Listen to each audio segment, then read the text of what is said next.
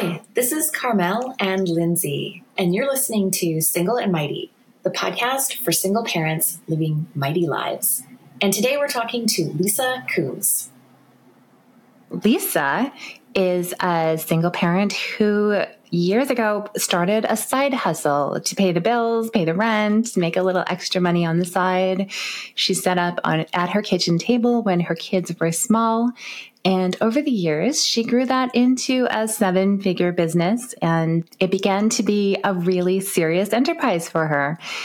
What I loved about Lisa was she has really figured out how to make space for what's important to her in her career while being an excellent parent and not necessarily following the rules the way that we might think of them. And I loved the mindset piece in this, where she really talks about using your constraints as opposed to being held back by them. And I think that's such a powerful reframe that anybody can use in their life, no matter what's going on. Yeah, this talk had me thinking about all different kinds of creative ways to juggle, driving kids to activities, handling things in the summer when maybe the kids are home more often, and making space for all the things that matter to you the most. I find that when summer comes around, even before, if you're a real planner, there's that, oh my God, what are we going to do with the kids? And it's especially challenging when you're a single parent, whether you're 50-50 or you have your kids most of the time. There's always that challenge. And the beautiful thing about summer is that you have this opportunity to create whatever you want because you're not constrained by school. You might have other constraints, but you're not constrained by the usual, well, they got to get to school, da-da-da-da. So, it can be, if you want it to, this opportunity of what do we want to create for the next 2 months? Yeah. So if you're looking for a way to get through summer and do well by all the goals you set for yourself and your kids, this is a great one to listen to. This is one where definitely I wrote down a lot of things and made some mental shifts myself that I hope you'll also hear as a listener, things that inspire you and also give you some structure to work with this summer. And beyond. Right? And beyond. Absolutely. Okay. With that, let's get into it. 3, 2, 1.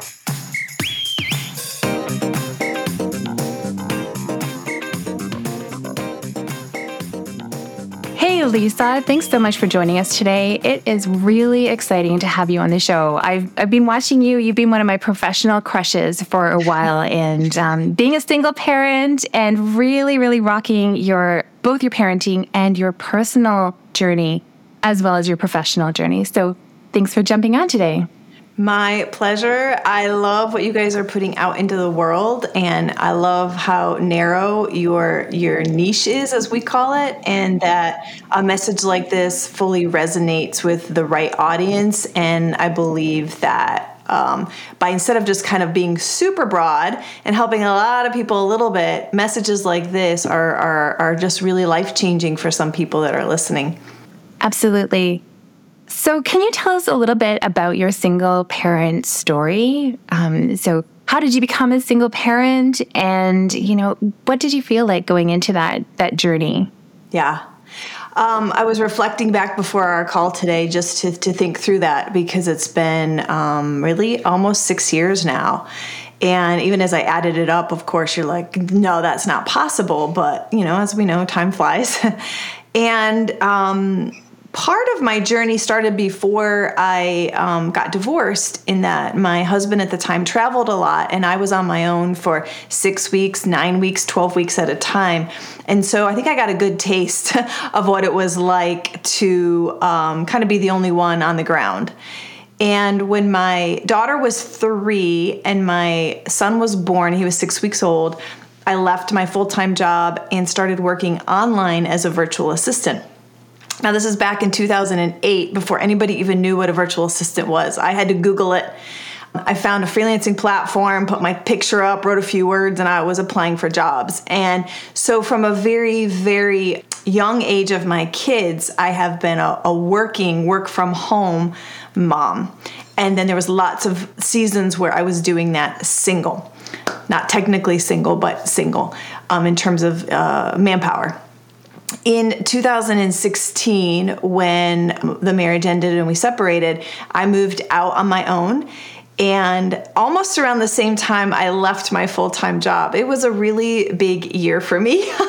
You're not supposed to do lots of things all at once, but I just jumped in and got divorced, found a new place to live, and already knew that I was going to be leaving my job. So there was a lot of transition going on. For me, it helped fuel my motivation. It helped fuel me to know that I was responsible, that there was no safety net. I also live in California, and all of my family live in New York and Florida. So I had zero family. So when we talk about single parent, we're talking about having to ask, the local mom or your neighbor to pick up if there's an emergency. I didn't have a lot of emergency contacts. I had to ask my friends what their phone numbers were to put it down. So there really was a sense of no safety net. And for many people, that works. No plan B, no safety net. There's no way to turn around and second guess yourself. You're like, this is my choice. And so that first year of being single and also becoming a part-time freelancer or a side hustling freelancer all happened at the same time. And it was a crazy time. And we can get into what that feels like when you're starting a job or you're working. But of course, the kids' needs come first. And this story may sound familiar to a lot of people, but I would get up early before the kids went to school and I would work.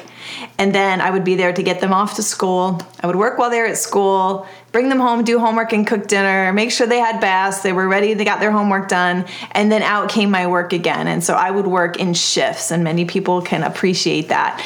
And so that was probably for, 2 or 3 years. That was that kind of pace of that schedule. That is, and I think you're right. A lot of people that's familiar for. Certainly for me, when I worked full time and then quit my job and was a single parent almost at exactly the same time. And I did the same thing, working in shifts and, doing the best that I could with the options that were available to me. So for you, how did you wrap your head around this new reality? Because I think there can be a tendency to really get caught in the struggle of it all. Like, I'm getting up early and I'm working and then I'm doing the kids' things and then I'm working more before I go to bed. And then you kind of feel like you're on a hamster wheel. So how did you successfully do that without getting into burnout? So when I got divorced, a weight was lifted off and a newfound freedom and a new exuberance for life and new energy flowed in because I was not spending a lot of my energy trying to communicate. We divorced very amicably. In fact, we didn't even have to go to court. Everything was just like, yes, 50-50. So I want to just paint that picture that it was as best it could be, right? But when you're in any situation, financial, health, relationship that is you're not aligned, or there's friction, or there's chaos, or even real toxic, the energy, the mental energy and the physical energy that goes into that can then be shifted and replaced into something where you have freedom and you have choice and you're not micromanaged, I believe was a reservoir that I wasn't tapping into before. So I was working before we got divorced, and then we got divorced and I moved out. Literally, there was this lightness. Literally, there was this exuberance because I got to make all the decisions and I wasn't second guessing myself and I wasn't having to have 3-hour, meetings about whether I could do this or not. So I'd probably come at it with a little different approach. There was a lot of, excitement around that. The resentment starts to set in when things start working. I coach freelancers today, and there's a lot that they want when they're trying to get clients. And it literally happens in a snap second where they start getting clients and there's a whole different problem. I don't have enough time. I feel like a bad mom. I don't have enough time to exercise, right? Things are going great, but And I think so the resentments start to set in maybe 6 months down the road after I stopped being so scared it was all going to fall apart. And I was like, okay, we're good. And as the moment I kind of was able to be like, okay, I'm good. Is this what I really want? Do I want to get up at 5 o'clock in the morning? Do I really want? So it was just a whole different set of questions and a whole different kind of challenge to solve to figure out how to manage schedules and things like that. Yeah. So what did your schedule look like in those early days when you were trying to get to that point where you felt like you were able to float on your own and not constantly in survival mode looking for every little bit that you could get? Great. It's a great question. I worked weekends, I worked nights, not one of these, like I was up till 2 a.m. I'm not a proponent of, Gary Vee that says build a business from 10 till 2 a.m. It didn't have to be like that. I will tell you this, that old saying that when you want something done, give it to a busy mother. There is, and I'll tell you, because I coach freelancers like on a one-on-one basis. And I have several that literally have from 8 a.m. till like 5 p.m. all day uninterrupted. They get way less done than someone who I'll pick on myself, who is running 2 businesses, $500,000 in both businesses, and is doing school pickups and drop-offs. When you have these focused time blocks that you have to get stuff done in, I feel that you can be much more productive when you have those boundaries. I am a huge fan of boundaries because that's allows you to have like a quick start and a quick finish. And it's like a little report card. You're like, did you get it done or you didn't get it done? So there is, you guys are familiar with Parkinson's law that says that we expand to the amount of time we have or the amount of money we have, or, if we have all day, we use all day. When we have an hour, we use an hour. So I think in some ways it's a secret strategy for anybody who can time block. And if school drop-offs and school pickups are some of your time blocks, there you go. They're already built in for you. So it's kind of flipping the script, right? It's kind of seeing what might be a huge obstacle and seeing it as, okay, this is going to give me the guardrails I need to stay focused and productive. I love that. And you talked a little bit. Oh, go ahead. And it switches up your energy. You would think, and I can tell you, ladies, trust me, I've written down in my journal and my vision, I wish I had uninterrupted days. I wish I could have a full work week like everybody else. I wish I could work 9 to 5 and blah, blah, blah, all the things, right? I just did. And I have had a few of those days, and I've seen it for myself, and I was like, oh, that is what you would do if you had all those hours. Because most of us don't need that much time to get stuff done, right?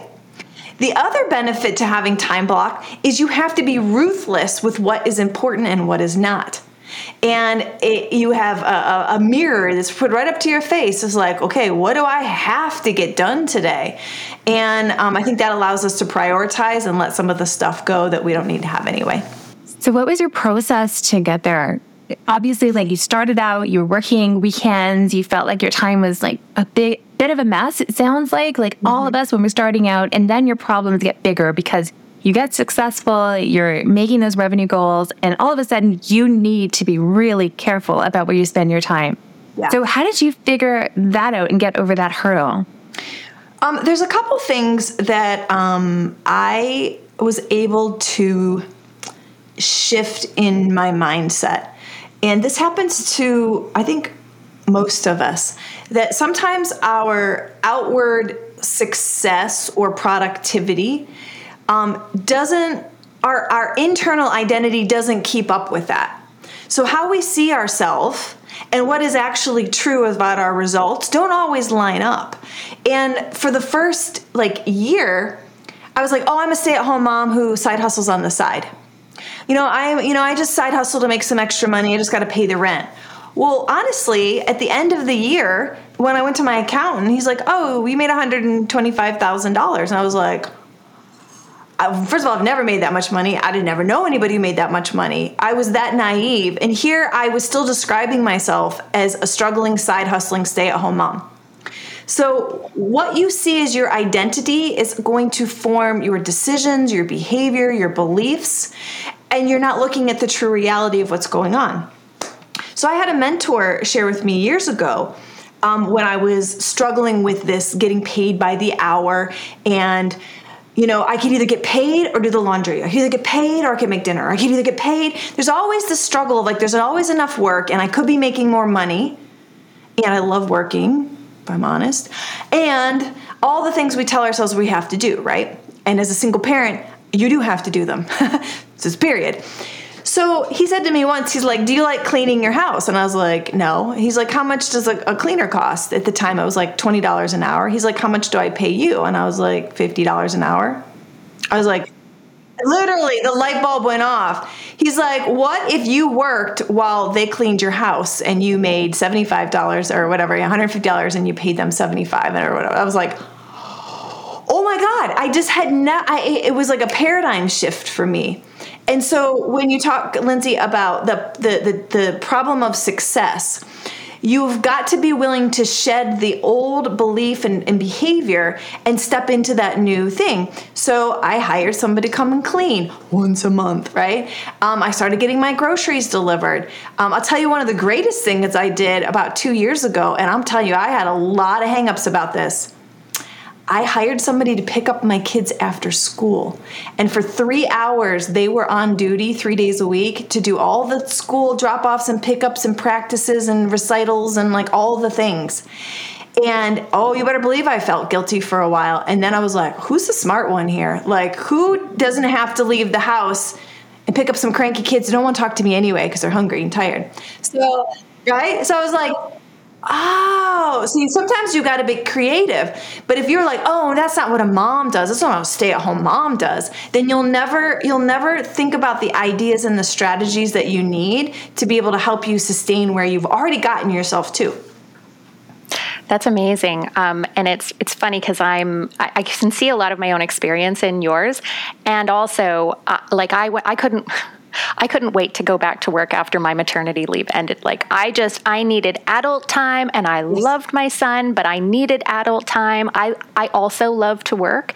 And so my son went to daycare from day, 1 year old. And even after he went into school, he had after school care. So I always had somebody. And I kind of felt like, it would be really nice if it was me picking him up instead of, someone else. And then I thought, you know what? I need this. This is one less thing I have to stress about, time-wise and everything. It's worth it for me to have someone do this. And so many I think it makes a huge difference when you can accept it. Yes, and so many parents, especially here in Los Angeles, leave the house at 7:30 and go to work and get home at 6:30, And so, I put my kids into after-school care. I made sure they were in all the sports they could get into. I found a way to get some of them to walk home. Like, there was lots of different ways. And in hindsight, it's not even hindsight, we're in the middle of it. I have just made them incredibly independent. They are not needy for me at all. They make their own choices when it comes to those things. And I always say I'm a better mom when I'm working. And then that means I show up just better when I'm not working, and I can actually turn it off. I can turn it off. That is one thing I am very good at, compartmentalizing. When I'm working, I don't have kids. I don't know who you're talking about. And then when I'm on the weekends, I'm not working, so I'm able to compartmentalize. Well, and I think for parents who are struggling with that, like, I love the idea of getting someone to do the pickup. It takes, I carpool, so I do 50%, and it takes 2 hours out of every afternoon. It's still a huge compromise. But when you talk about getting your weekends free, and you talk about getting those important times free, I think that's the payoff at the end. So you can be a busy mom and pulling some work into Saturday mornings or Sunday afternoons because you're picking up from school every day, and it's just like putting huge craters into your day. Or you can decide this is sacred work time so that I have sacred family time too. And it can be a really empowering decision as a parent, as opposed to getting in your own head and really judging yourself for that. Yeah, there's way too many shoulds about what you're supposed to. I think surrounding yourself with like-minded people is important, where people understand you. And if you're hanging around all the PTA moms and always having to say no, you're just going to feel bad all the time. And you just don't need that. And your kids don't need to see that either, right? You train your kids how to treat you and how to see you. And my kids know, they're like, oh, my mom loves to give. She just gives money. She doesn't give time. And I was like, yep. That's how I contribute, right? And I'm straight up with them about that. And so we just have honesty instead of just trying to hide how you feel about things. Really, it's an opportunity to come to grips with how you feel. And it allows you to be all of the good parts of the parenting mix instead of just being diluted everywhere. Yeah. What's a piece of advice that you would give to someone who is maybe a brand new single parent and struggling with the idea of being a single parent, with the potential challenges that maybe haven't even surfaced yet? Yeah. The first thing I would say to anybody who even introduces the word struggle is to understand that there is resistance that you're holding resistance to something that already is. So you're trying to push against or rail against something that is reality. And so you're suffering. You're causing your own self to suffer by continually wishing it was different than it currently is. And, by accepting what is, it goes a long way to just freeing up some energy to come up with creative ideas. It is really hard to think of better, faster, easier ways to do things when you're still kind of stuck in this shouldn't be. It's not fair. I didn't ask for this. So this goes into therapy and psychology, which I'm not qualified, but I just know that anytime we have resistance and yet we want to, lay out our vision and plan for the future and figure things out, you're just coming from two different energies. They're just not the same. So the first thing is to just, in the 12-step program, whatever, I don't even know them all. I just know one of them is like, let go, just let it go, so that you can allow space for creative ideas to come. So that's one. I'm going to share a couple things. I'm going to share just a really quick paradigm shift I had that was super powerful for me. And then I'll share a couple of tips of advice of practically how I saw that happen. Many years ago when the kids were kind of younger and I was progressing in a career, even working from home, and I got pregnant with my third one, that was unexpected. And it was kind of like I kind of saw the light and then was like jerked back. That's how I felt, right? I felt like, wait. And I used to have this reoccurring vision of being like a horse, like a black stallion that's always wanting to run and having the bridle in my mouth and always being like pulled back, like just ambition and drive and And I used to subconsciously equate that bridle and that pulling back as my kids. I used to say underneath that I would be farther along if it wasn't for my kids. And you can use this line of thinking for anything. If only, or I would be, if only this wasn't how it was, right? And I was sharing this with a woman who was kind of like a therapist, and it got me really emotional because I truly, truly believed that. And imagine if you believed that your husband, your partner, your parents, your kids, your weight was the thing that was holding you back. Because of course that's outside of you. It's happening to you. You're a victim of whatever is doing this to you. Okay, I'm being dramatic here, but that's really what it is. We're being dramatic. Like, it's not fair. Right? Kind of dramatic, but not necessarily that dramatic. It's true. It happens. It's true. And there's people that are going to listen to this because I know to say, yeah, I would be further in my career. I would be making more money. I'd be living where I want. I wouldn't be in my parents' bedroom. I wouldn't do this if it wasn't for that man, that kid, that this, that, okay, whatever. For me, it was my kids. Okay. And it makes me sad even thinking about it because it just, the lies we tell ourselves. And then when you have a fundamental belief like that, imagine all the little beliefs and decisions and behaviors that are based off of that, right? And little resentments that come in.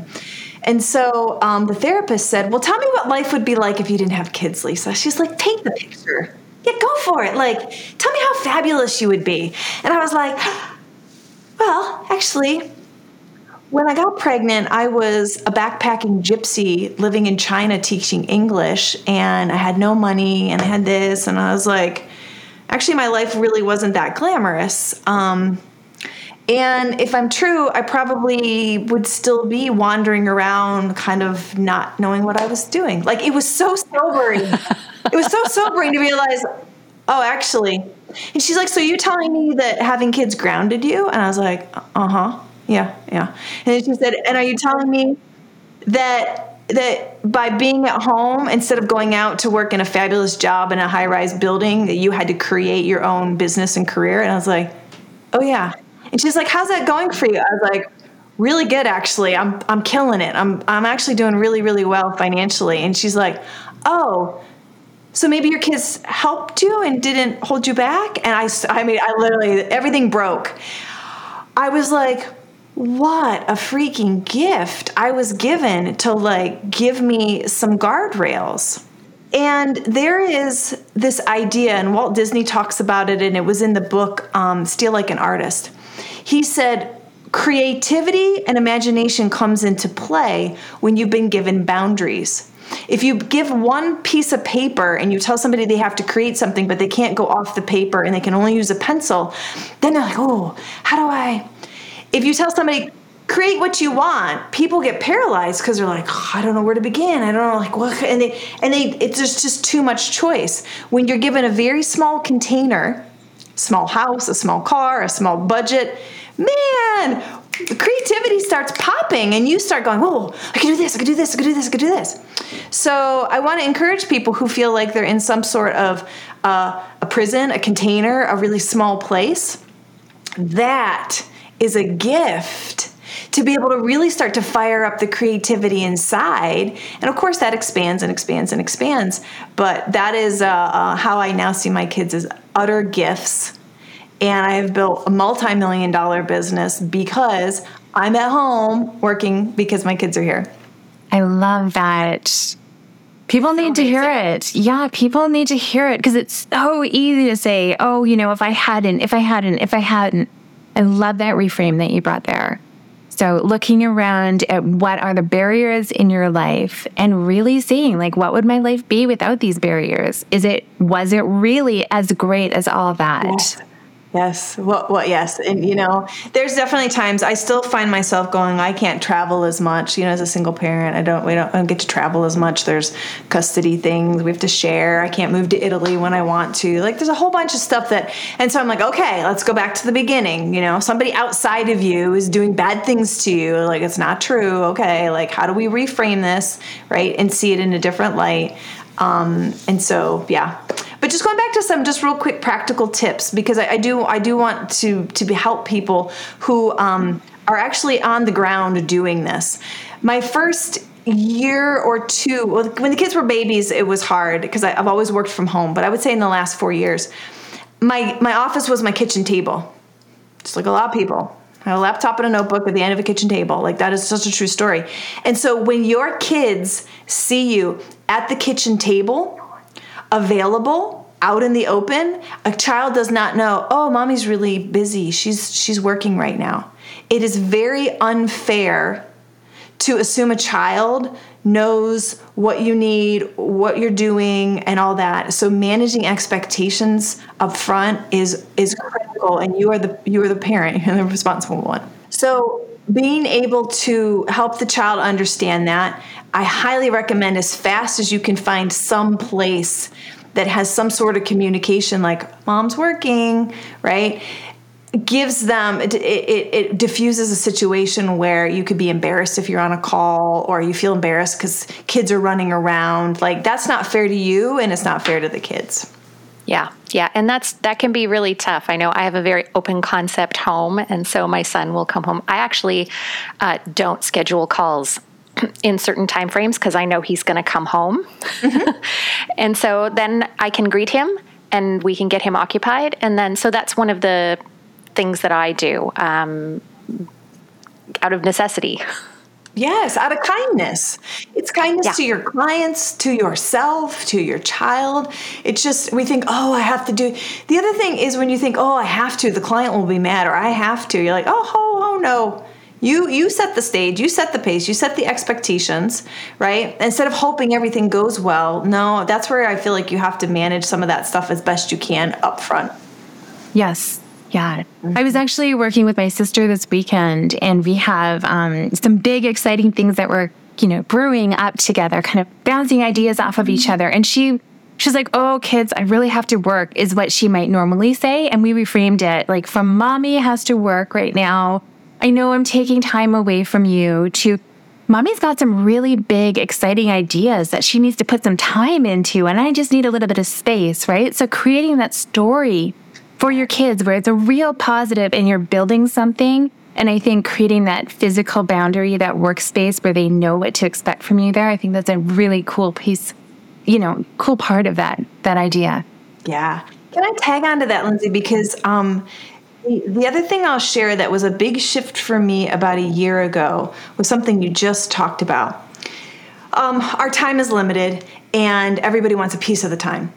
And if you operate from a mentality that people are taking time from you or interrupting your time or stealing your time, then that comes from a very low energy and it can be really frustrating. You build up resentment. And so I found that instead of waiting for my kids to ask me to take them somewhere or whatever, we got really clear about me giving time to them. So it was like, okay, here's the time I'm able to give. Here are the date. I said, this is when the bus is leaving. Okay, the bus leaves this. Could I call my Uber? Here, this is when the bus is leaving, and I will take you wherever you need to go. I'll make sure that you get picked up. But this is, and I reframed him. I'm same amount of time driving, right?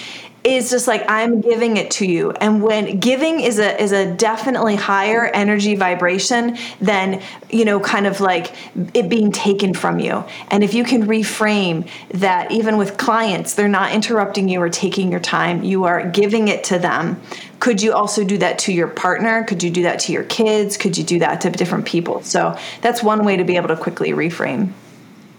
I love that. You said Uber. That's really funny. The Uber is leaving. The Mama Uber. Yes. Carmel, what were you saying?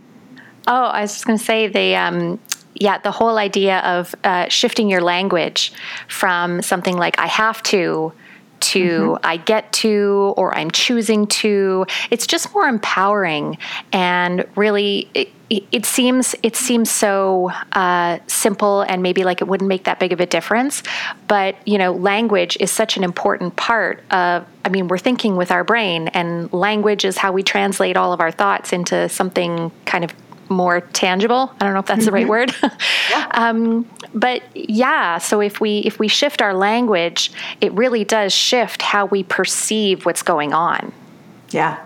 And I liked, Lindsay, in that story too, you're also bringing the kids or bringing your family along on the journey.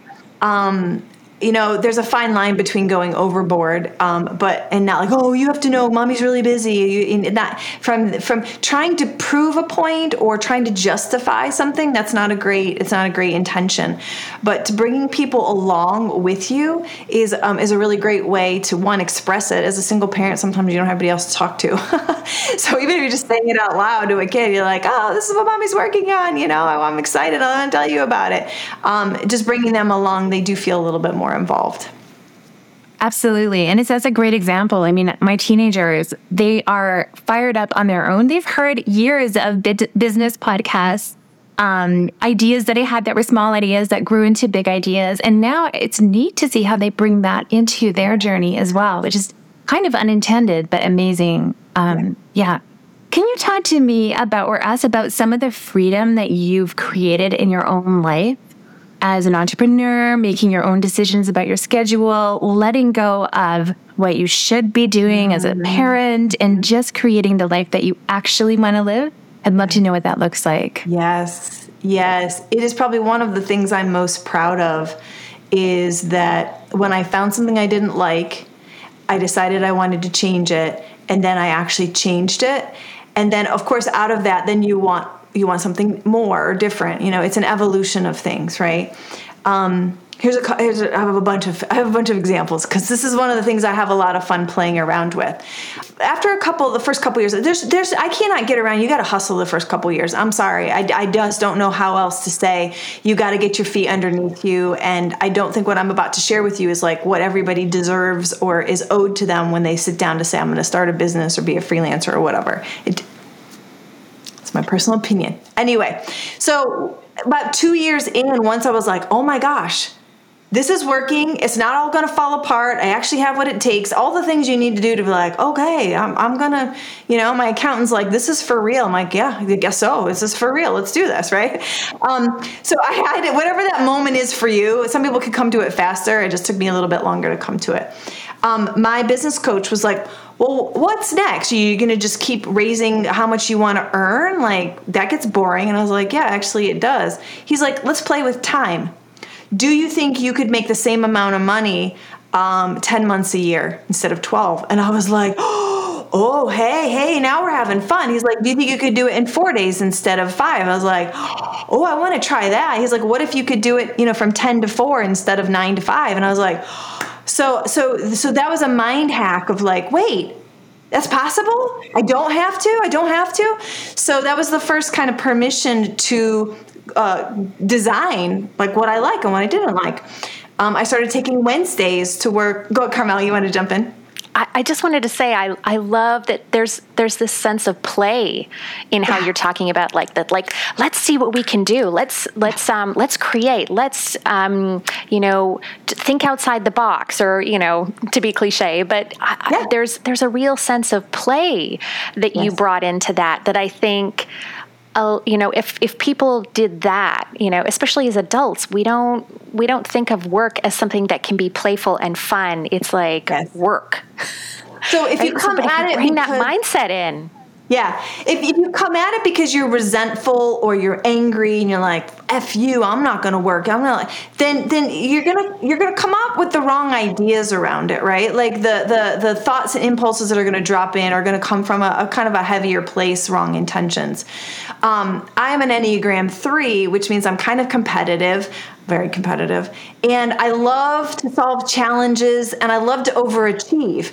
But sometimes you can't just keep achieving in the same thing. It's like, how do you keep just making more money? I'm not complaining about that. It wasn't like I was making millions. But anyway, I needed a new challenge.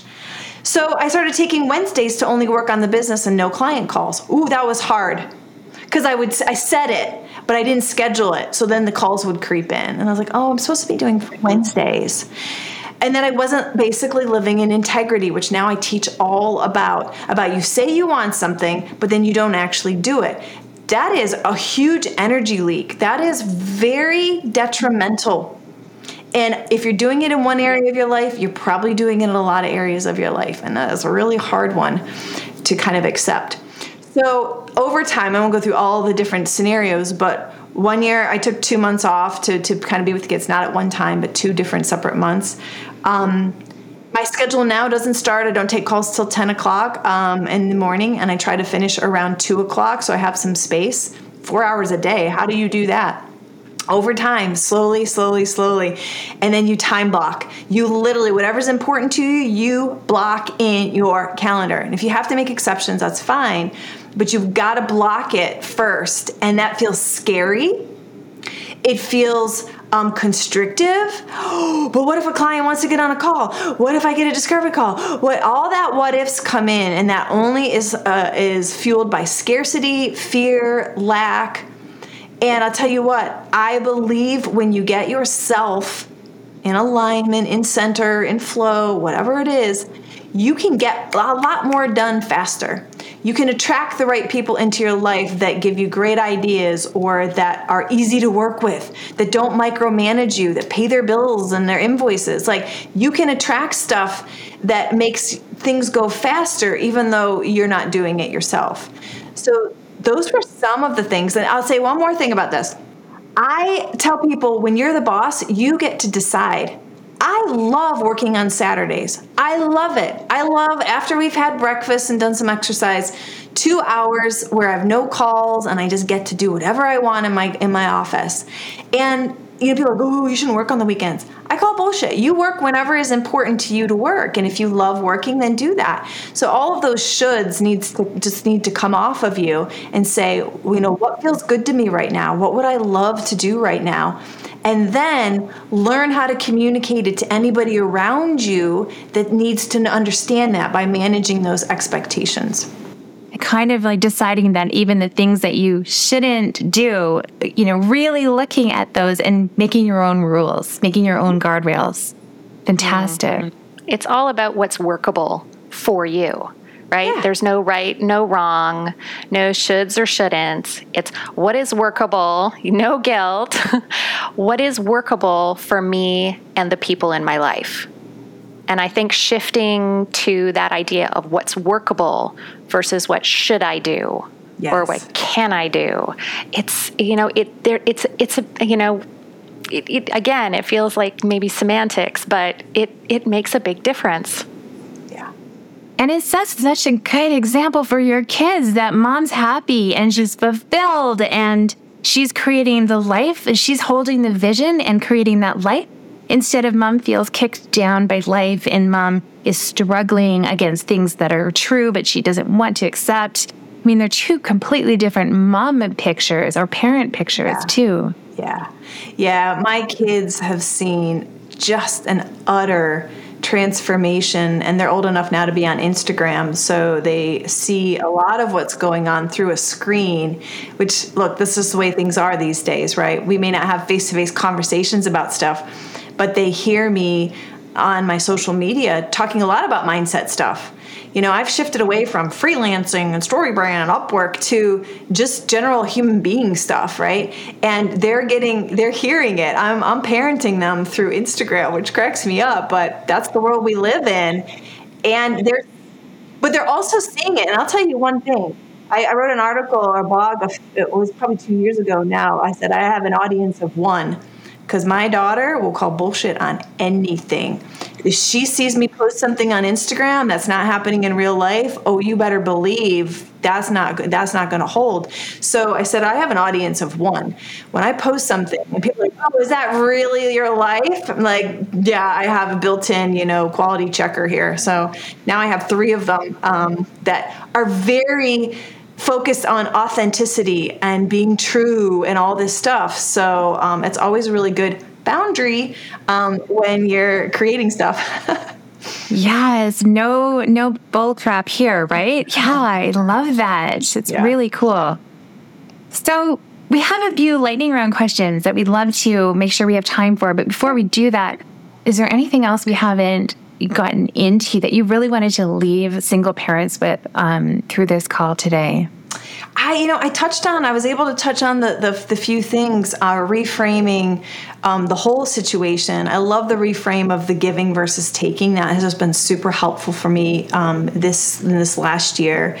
And I think also just realizing you don't have to get it all done this calendar year. You don't have to prove your worth this calendar year. Like somehow I still do. I'm still guilty of this timeline from January to December, and it's a report card. And trying to shift that around a little bit and realize it doesn't have to be, you get to make it however it is, right? It doesn't have to be at the end of the year, did you do good or you didn't good? I think if the last 2 years have taught us anything, is that we can have a lot of crap thrown at us and still thrive. Like, really isn't our surroundings that cause us to be successful. It is really how you see things. And if I can give any encouragement, is try not to put too much value and weight on what you currently see, and leave some space to imagine what is possible, like what could be. And so I stopped listening to talk radio. I really pulled back on social media. I stopped having people tell me, this is how life is, this is how life is. And I kind of made some space to be like, what do I want? What do I want? What do I want in terms of how do I want things to be? And as the more and more I grow and expand, the fewer and fewer voices and things in my world are going to be actually helpful to me. It's going to be fewer and fewer. So reading more books and getting into podcasts, and then actually just being quiet and trusting the voices inside is being able to help me. So that's one thing, is if you're constantly focused on your outside voices and influences, it's just like walking through mud. You kind of have to shake some of those off and just ask yourself, what's possible and what do I want? What lights me up, right? And kind of go in that direction. I love that imagery, that it's like letting those voices cling to you is like walking through mud. And when you can shed them, it's like, whew, everything gets lighter, start listening to that inner voice more. Yes. Because it's dying to be heard. Yes. And it's smarter than anything else. Like, if we believe it's connected to higher reasoning and thinking and infinite intelligence and creativity, why would you not want to listen to that? One of my daily practices is silence, meditation and silence, which are two very different things. And the silence part is so hard. I got stuff to do. I ain't got time to be silent. I ain't got time to just not whatever. And that has been some of the most productive instruction, downloads, inspiration, impulses that I was like, and it only takes a few minutes a day to just receive what's already there. It's just kind of clearing out the noise to let that come through. Clearing out the noise. Totally. I love that. It's almost like, being an entrepreneur is an opportunity to really develop yourself and to challenge yourself. And in similar way, being a single parent with all the challenges that you might be looking at is really just an opportunity to grow. And you've really taken that opportunity. Yes. Yeah. And I'll say this it's funny because I have a partner that I've been with for years now. And so part of me is this imposter syndrome, like, am I a single parent? I believe if you are not with the children's father, even if somebody else comes into the world or into your life, for us, we've chosen for me to still continue to be the single parent, meaning I am the parent. He has a role in the house that is important, but not as a parent. And so I never looked for relief. I never looked for a solution. I never looked for a hero. I've never, even when he's like, I can go pick up the kids, or I've never put the responsibility or weight. I've never shifted it back. I have held on to it. And so if you are a single parent, be careful of the trap of looking to offload it or release it or share it again. If you can just really fully own it and just go, this may be, whether I'm with a person, whether I get married, or whether I'm single, I can stay consistent in this and not, kind of shift around a little bit. And I think it's powerful to own that. I can do hard things. Yes. I can manage all of this, and I don't need to be rescued. Yes. Well, and for many people, like I said at the very beginning, it's much easier without all the energy stuff from before, okay? Like, it's like, I don't know. Yeah, it's hard things, but I'd rather do hard things all by myself than try to do the same thing of raising kids with an happy relationship. So there's a lot of benefit to leaving that into being on your own. Yes, that can be like that mud that can make you really slow if you stay with it. Yeah. Well, thank you so much. This is so great. So, Lisa, a few lightning round questions. Sure. Single parenting is. Could you give us a quick thought on that? Taking full responsibility, not looking outside of yourself or like looking around to find somebody to rescue you. And if you have parents nearby or aunties, or you're always thinking, everybody should be pitching in here, you're just always seeking outside yourself. So for me, single parenting is just knowing you have everything you need inside and being self-sufficient when it comes to raising your kids and being okay with that. Can you tell us one of your favorite traditions or rituals you have with your kids now that you're a solo or a single parent in that way? Mm-hmm. I don't know if it's a tradition so much, but our big moments are around traveling together, and we have a family trip that we'll do, each year, and that is really special. The kids get it. They're not like, I don't want to go. They understand that They call this the boring house. We are a boring family. We are very disciplined. They know exactly what to expect when they're at this house because they're with us like 80% of the time.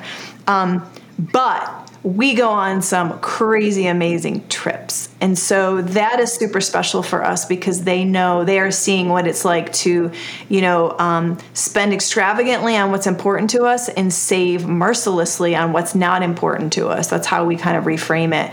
And I know the kids find that to be our special time because they see mom come alive when I travel. And that is when they get really the best of me.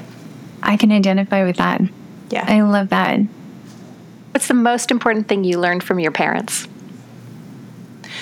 Again, self-sufficiency. I had to buy my first car and I asked my dad for help and he's like, I don't know. He's like, I'm not great at this kind of stuff. You're going to have to figure this out on your own. And I had to choose my own college and buy my own car and get my first job. And I resented them for a long time because I felt like they didn't care. And in hindsight, one, they felt like ill-equipped. They felt unsmart. They actually felt unqualified to do that. And that was the greatest gift they gave me was to gently have me make my own decisions at a really early age. And it's so easy to get sucked into making those decisions for your kids or helping them. And I'm not saying I'm going to do that exactly that way. I'm going to be able to frame it for my kids rather than just act like, I don't care or it's not important. But yeah, that's the greatest thing is I literally had to make some really big decisions, which they supported at a young age. And I'm really glad for that. What's the most beneficial habit that you have right now? What's the best habit that you've got these days that you would share with everyone? It's been 2 years, and I meditate every day, twice a day for 20 minutes. I practice the transcendental meditation practice of just being quiet, no guided, no music, no looking at a candle, and I do that first thing in the morning and around 4:30 in the afternoon, so not at bedtime, in the afternoon. And it's literally like taking a shower in the afternoon of just like washing off all of the monkey mind, the worries, the emotions, and literally just like releasing it. And then I get to show up for kids, family, dinner, working out. Just, I want to say a totally different person, but just clearing all of that out. And I think that has been a secret weapon for the last, it's been 2 years since we started that. That's amazing. So many people don't keep it up. So that's great to hear. Yeah. Awesome. Carmel, did you have anything last things to ask? No, I didn't. I really appreciate this conversation today. You bring so much wisdom from your experience. And, I think the people who are listening are going to get so much from this, so much inspiration, but also, you bring a lot of practical lessons from your experience. So I appreciate you sharing that. Thank you. One insight, here's what happens for people who listen to things like this. They get all excited and their emotions go high and they can be higher energy because of it. And then, what happens? We go away and forget what we heard. And so I always try to teach when I coach people, it's just like, find one insight that you could say, oh, how do I feel about this? Or what could I do with this? And you'll watch momentum pick up for you because you got inspired, you made a decision, you took action on it. If you can do that, you can repeat that process over and over and over and over again and get yourself out of any kind of stuck situation. But we don't need all the things. We just need one thing. Yeah. I love that. We could add that to the format. That's fantastic. Thank you. Fabulous. Thank you. Before you leave, we want to give a big shout out to our friend and musician, Laura Kosh, who wrote our intro/outro music. Laura is the singer-songwriter for the band The Quirks, and you can find them online at The Quirks, KWERKS.com. If you enjoyed the show, make sure you subscribe, leave a review, and share it with other single parents in your life. Thanks for listening.